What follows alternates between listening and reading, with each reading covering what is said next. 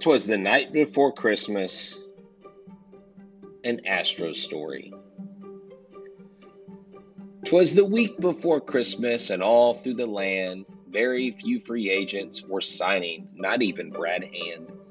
Astros fans were hanging by Twitter with care, in hopes that St. George soon would sign there. The Astros buddies were nestled all snug in their beds, while visions of pennants without trash cans danced in their heads.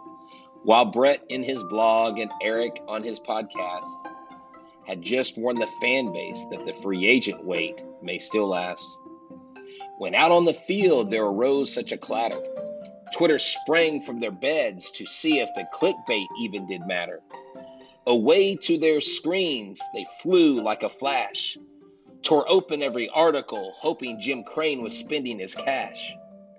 The moon on the roof of the Minute Maid Park without snow gave hopes of the luster of middle relief succeeding in the show.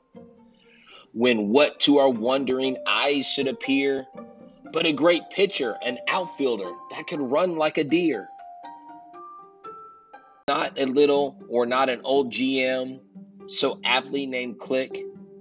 We knew in a few months he would soon act like St. Nick. More rapidly they signed and quickly they came. And the team tweeted, we shouted, and called them by name. Now Bregman, now Framber, now Yonder and Tucker. On Bradley, on Hand, on UFAs we plucker. To the top of the standings, to even the hall.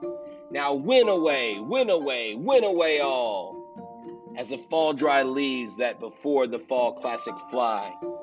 When the team meets with an obstacle, they mount to the sky. So to the World Series, top the players they flew, with a clubhouse full of studs, and St. Dusty too. Thank you, Larry the GM, so aptly put. Merry Christmas from Locked On Astros.